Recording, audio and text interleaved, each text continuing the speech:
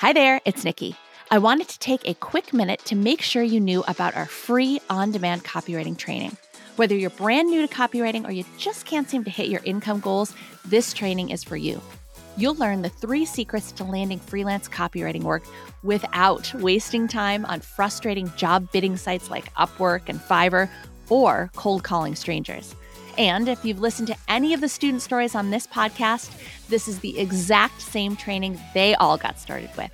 I'm talking about Kate Kay, who's making 6 figures working part-time and who just retired her husband to help her run the business. Stuart, who replaced his full-time salary with freelance copywriting work and then some. Stacy, who hit 6 figures in 6 months, her very first year as a full-time freelancer. Ashley, who landed the in-house copywriting job of her dreams. They all started with this free training, and you can get started with that same training too. Sign up right now at freecopywritingtraining.com.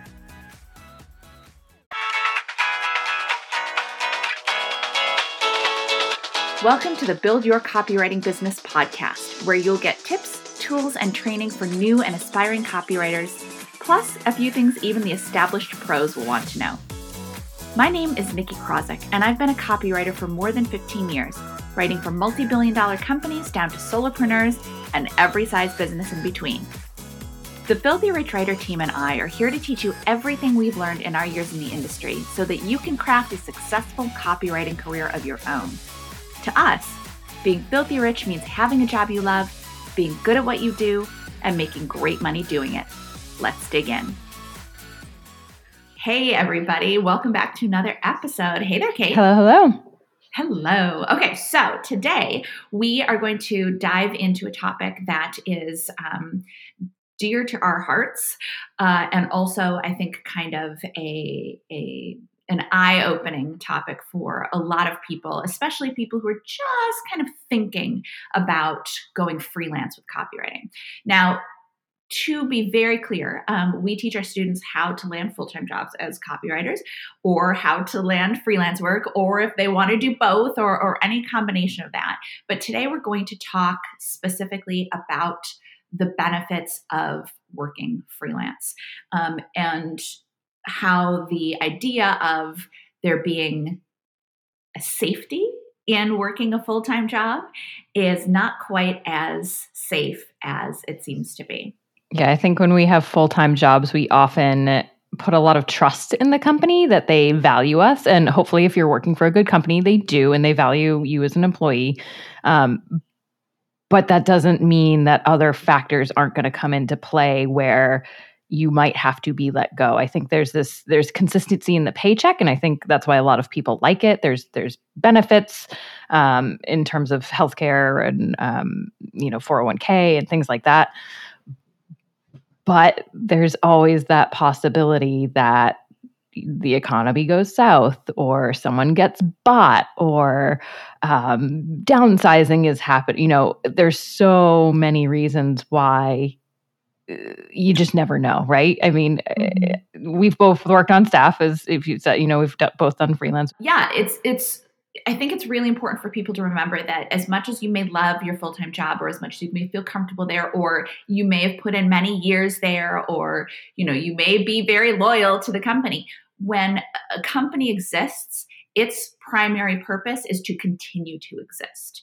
And if things get crazy in the economy, or if it has to downsize, or if or if there's a merger, or any number of things, the company's first goal and first priority is going to be for the company to continue to exist and to thrive and to prosper. And that is regardless of what it means for staff members. And I know that sounds kind of, it makes companies sound callous. And I realize that companies are made up of people, of course, but a company is a physical entity. If they can't continue to prosper and thrive, then everybody loses their jobs. Mm-hmm. And so what that means sometimes is that instead of everybody losing their jobs and the doors closing, they have to lay off team members, or they have to, or a merger or an acquisition means that they have to get rid of people who are now redundant, or as we saw in in the craziness of 2020, when the economic landscape changes, something totally like nobody could have predicted that in any way. And it wasn't just restaurants and travel companies that were faced with this issue. Companies that had anything to do with basically the entertainment industry had issues. I'm thinking of even companies that had to do with like restaurant delivery, which you're like, oh, delivery was great. They still had to lay people off because there weren't as many restaurants. Like I could go, but the ramifications were huge, and there was no way that anybody could have predicted that. Mm-hmm. But in all those scenarios, the business's primary goal was to continue to survive. And unfortunately, what that means is even if you are loyal, I feel like I hear that a lot when people have been laid off or something. They're like, I can't believe this. I was so loyal to that company. Or I've been there for 10 years, 20 years, whatever it is. Yeah. Yeah. And unfortunately, that doesn't mean that the company owes you anything back. Which I know probably sounds a little harsh too, but it's you gave your work and the company paid you for your work. And that doesn't mean that you're going to have a job tomorrow. Maybe if you've been there a little bit longer, that means that you will continue to have your job. Or at some companies, if you've been there for a while, you're more expensive than your other coworkers and they're going to let you go first. So that loyalty and that tenure doesn't necessarily, or a longer tenure doesn't necessarily translate to to having a better chance of keeping your job. Mm-hmm. And I mean, it doesn't even have to be 2020. I know you and I both left a company right before they actually acquired another company, and the entire copy team that was there, which I think was 5-6 people or whatever it was, ended up being downsized to one person. And I believe maybe someone else kind of, transferred within the group. But it was this moment of like, this is the best move for the company. So we're going to acquire this, or so they thought, best move for the company. Debatable, who knows? But so, it was a positive for the company of, we're acquiring this other company that fits in our portfolio. But it didn't mean everyone's jobs were saved at that point. And that's, again, outside of this, had nothing to do with any sort of recession or with the economy. This was just a business decision. So it can really happen at any point. And I think the big thing for folks who are maybe doing freelance for the first time, or even, just getting started in it, is that there's this big mindset shift is really what needs to happen from going, from being used to full-time employment to going freelance. And it's, I think one of the big things, at least for me, is not thinking into the future so much. Yes, you want to look at your goals, you want to look at what's beyond, but I think when you're in a full-time job, there is that illusion of safety because we just think, oh, I'm going to be employed here indefinitely. This is an ongoing thing and I'm not looking for anything else. And so there's this kind of feels like you're on this train track and nothing can derail it. Versus freelance, I think you're prone to looking day to day and like, oh my God, I got to get my next client. Where's my next client coming from? And so there's this anxiety where, if you can make some subtle shifts with how you're approaching it and thinking about it, it'll take time. I've been there too. I think we've all been there of like that first freelance. And I know Nikki and I have talked about this. January comes and there's this feeling of like, I'm starting over from scratch. I've made nothing. It's January. It's fresh. But I think one of the biggest things is, and we teach this in the academy, is constantly pitching. So if you're setting yourself up to constantly be sending those pitches, you're going to have, there's more likelihood that more things are coming back. And so you have this consistent process. I think one of the biggest things when you get in that mindset full-time, you kind of get complacent. And I know that's maybe not a positive way to say it, but I've been there. It's easy. It becomes comfortable and it becomes easy not to think about anything beyond, okay, this is it.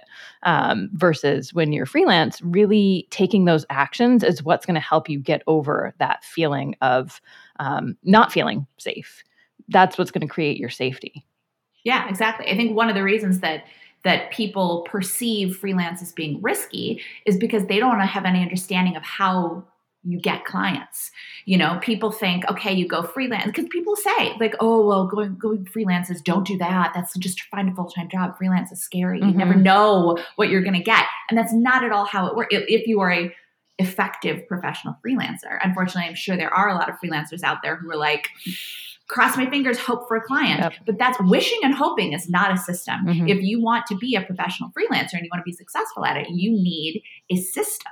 And when you have a system, which is part of what we teach, when you have a system for pitching and landing and following up and repitching and all that kind of thing with clients, and you're doing that consistently, then you are in control of the opportunities and the income that's coming. If you need to make a little bit more money, if you have a bigger, if you have a bill that comes in or something like that, then you ramp up the clients that you're working with. If you're busy, then maybe you scale back the pitching that you're doing. But when you are freelance, and again, you have to have a system. It can't just be like, oh, gee, I'm waiting for a job, or I'm waiting for someone to approach me, or I'm going on Upwork or Fiverr every day and I'm hoping somebody's going to post a job. I'm hoping they're going to choose me. Those are not systems.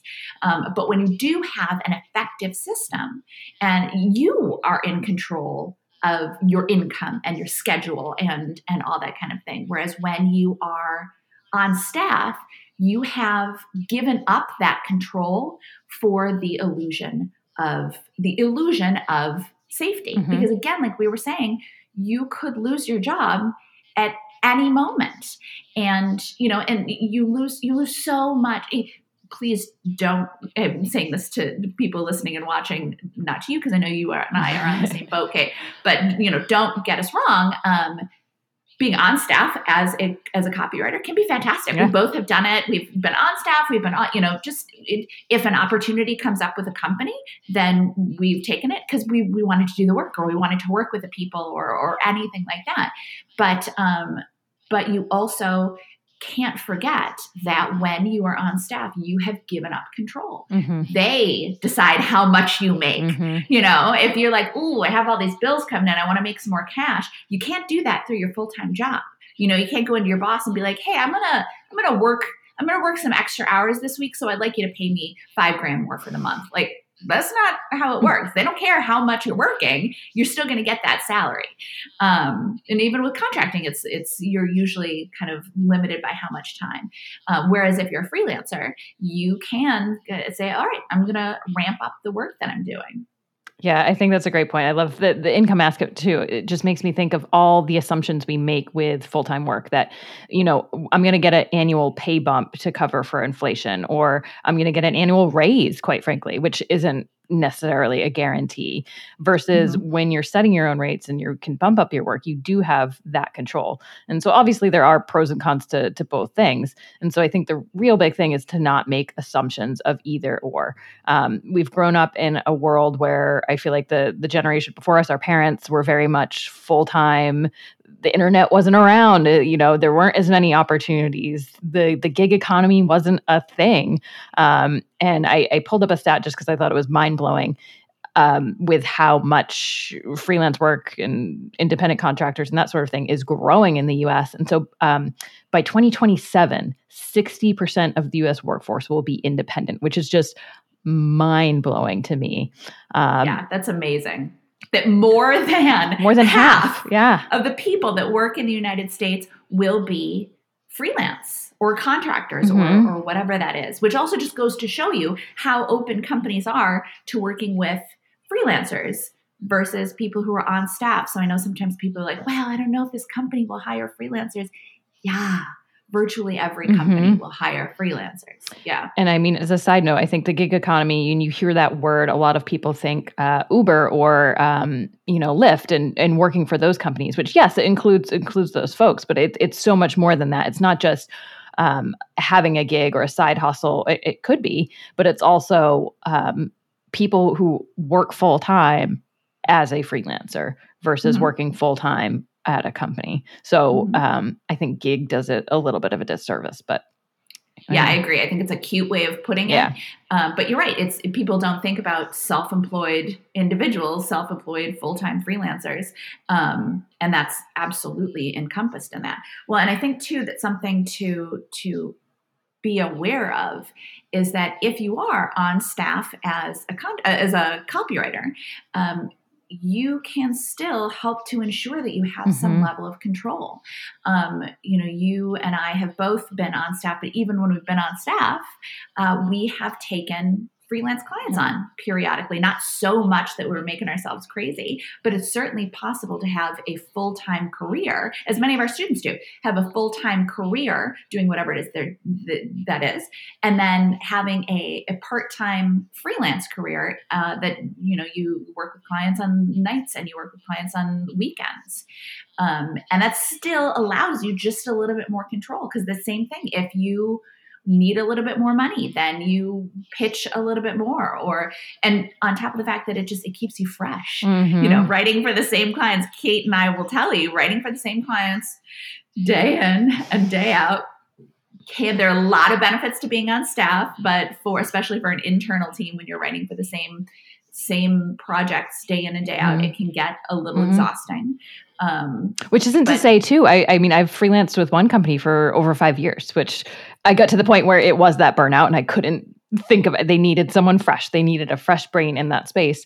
And I needed a break. But so, I mean, there are those opportunities as well for ongoing work with clients. And so again, I think these were assumptions I know I made of like, oh, it's just one project to one project. I'm going to work on this website and then nothing with that client, which isn't the case. Repitching clients you've already worked with is one of the best ways to kind of, and doing great work so that they want to hire you again, and just say, oh, we found our person. Anytime they have a project, they're going to come to you. And so it's this idea of reframing it of, instead of having your eggs in one basket, an employer, you are kind of spreading it among all of your different clients. And, if one of those clients doesn't want to work with you again, or it's a one-off project, you still have all of these other balls in play. Versus if you lose your full-time job, you go from all of the income to none very, very quickly. Versus even if, I lost a really big client of mine, I would still have a very good income. Yes, would I want to replace them and kind of look, again, that's why you're always pitching. You're always kind of prospecting. But there's safety in that sense of, I'm not going to be at nothing. I always have, pitching and other actions I can take to fall back on, which is great. It's copywriting, you have this skill that you can do that. Whereas, some people, they lose a full-time job. They don't have a skill they can go out and use as a freelancer.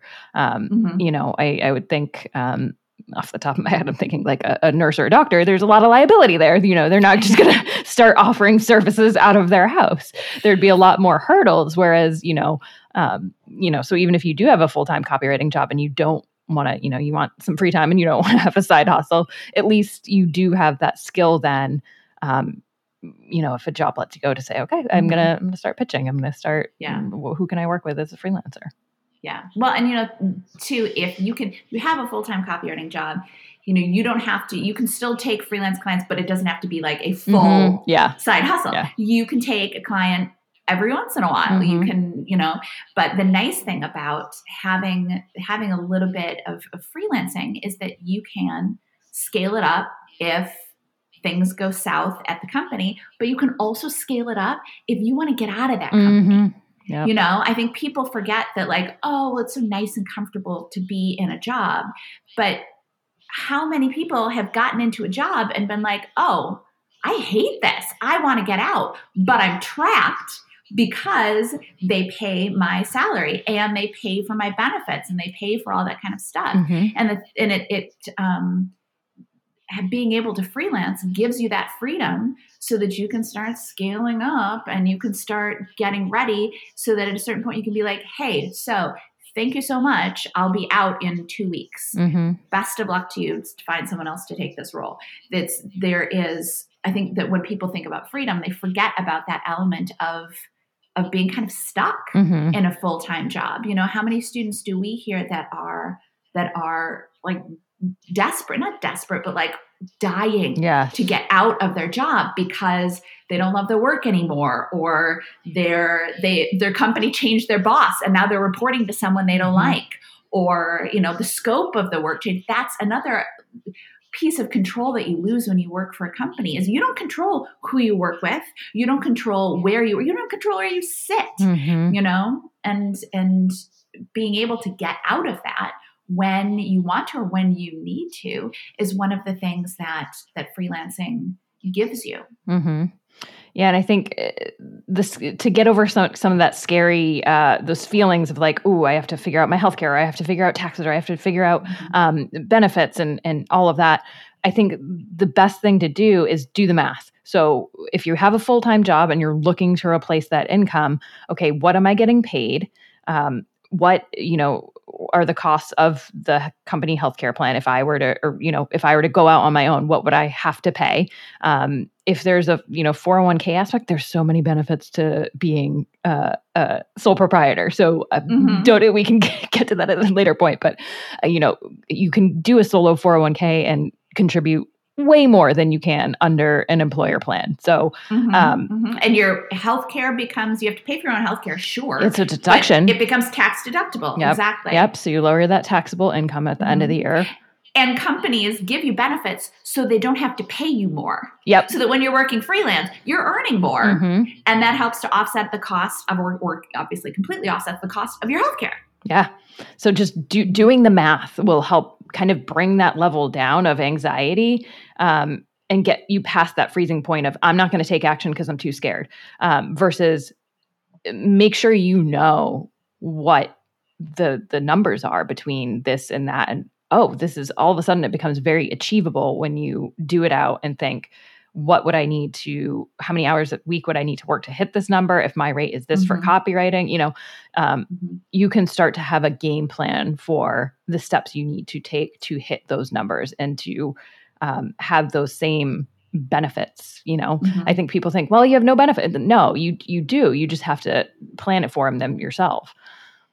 Yeah. You offer yourself benefits. Yeah. I think that's a great point, that don't go into freelancing without having a plan for it and without having a plan for everything and without educating yourself. But at the same time, don't discount the idea of freelancing without understanding it and without understanding how plenty of people are doing it effectively, and they don't worry about dry spells, or they don't worry about paying for insurance, that they don't. It's a perfectly successful way to exist and to earn a living. It's just a little bit different. So don't discount it without understanding what it entails. Because again, if you have a system, if you have a plan, you can absolutely make it work and be very successful and enjoy the benefits of planning your own schedule, deciding once, you know, where this is, depending on when you listen to it, we're recording it toward the beginning of 2021, and we're hoping that again, we'll be able to travel. And personally, as someone who works remotely, I'm dying to be able to go overseas and work from overseas there for a while. And that's something that you can do when you are remote, which I think now a lot of companies, if you're a copywriter and you're on staff, you may be able to be remote and work from Madrid or wherever. But when you're a freelancer, it's not even a question. It's as long as you're getting your work done and you're talking to your clients and you are staying on top of pitching clients and finding new clients, you can do it from wherever you want to. Yep, exactly. Okay, so I hope that has been illuminating, and I hope for those of you who have been a little nervous maybe about the idea of freelancing, or maybe even a little bit skeptical because no one that you know is a freelancer, is a successful freelancer. I hope that has been illuminating, and we've by 2027 you'll probably know some freelancers. I have it's trending upwards. So exactly, by 2027, if you're a freelancer, you will be in the majority. So pretty amazing. All right. Well, this was a lot of fun for both of us. We hope it was a lot of fun for you and that you learned a ton, and we'll catch you in the next episode. Bye, everybody. Thanks so much for joining us on the Build Your Copywriting Business podcast. If you liked what you heard, I'd really appreciate it if you could take a minute or two to leave us a 5-star review.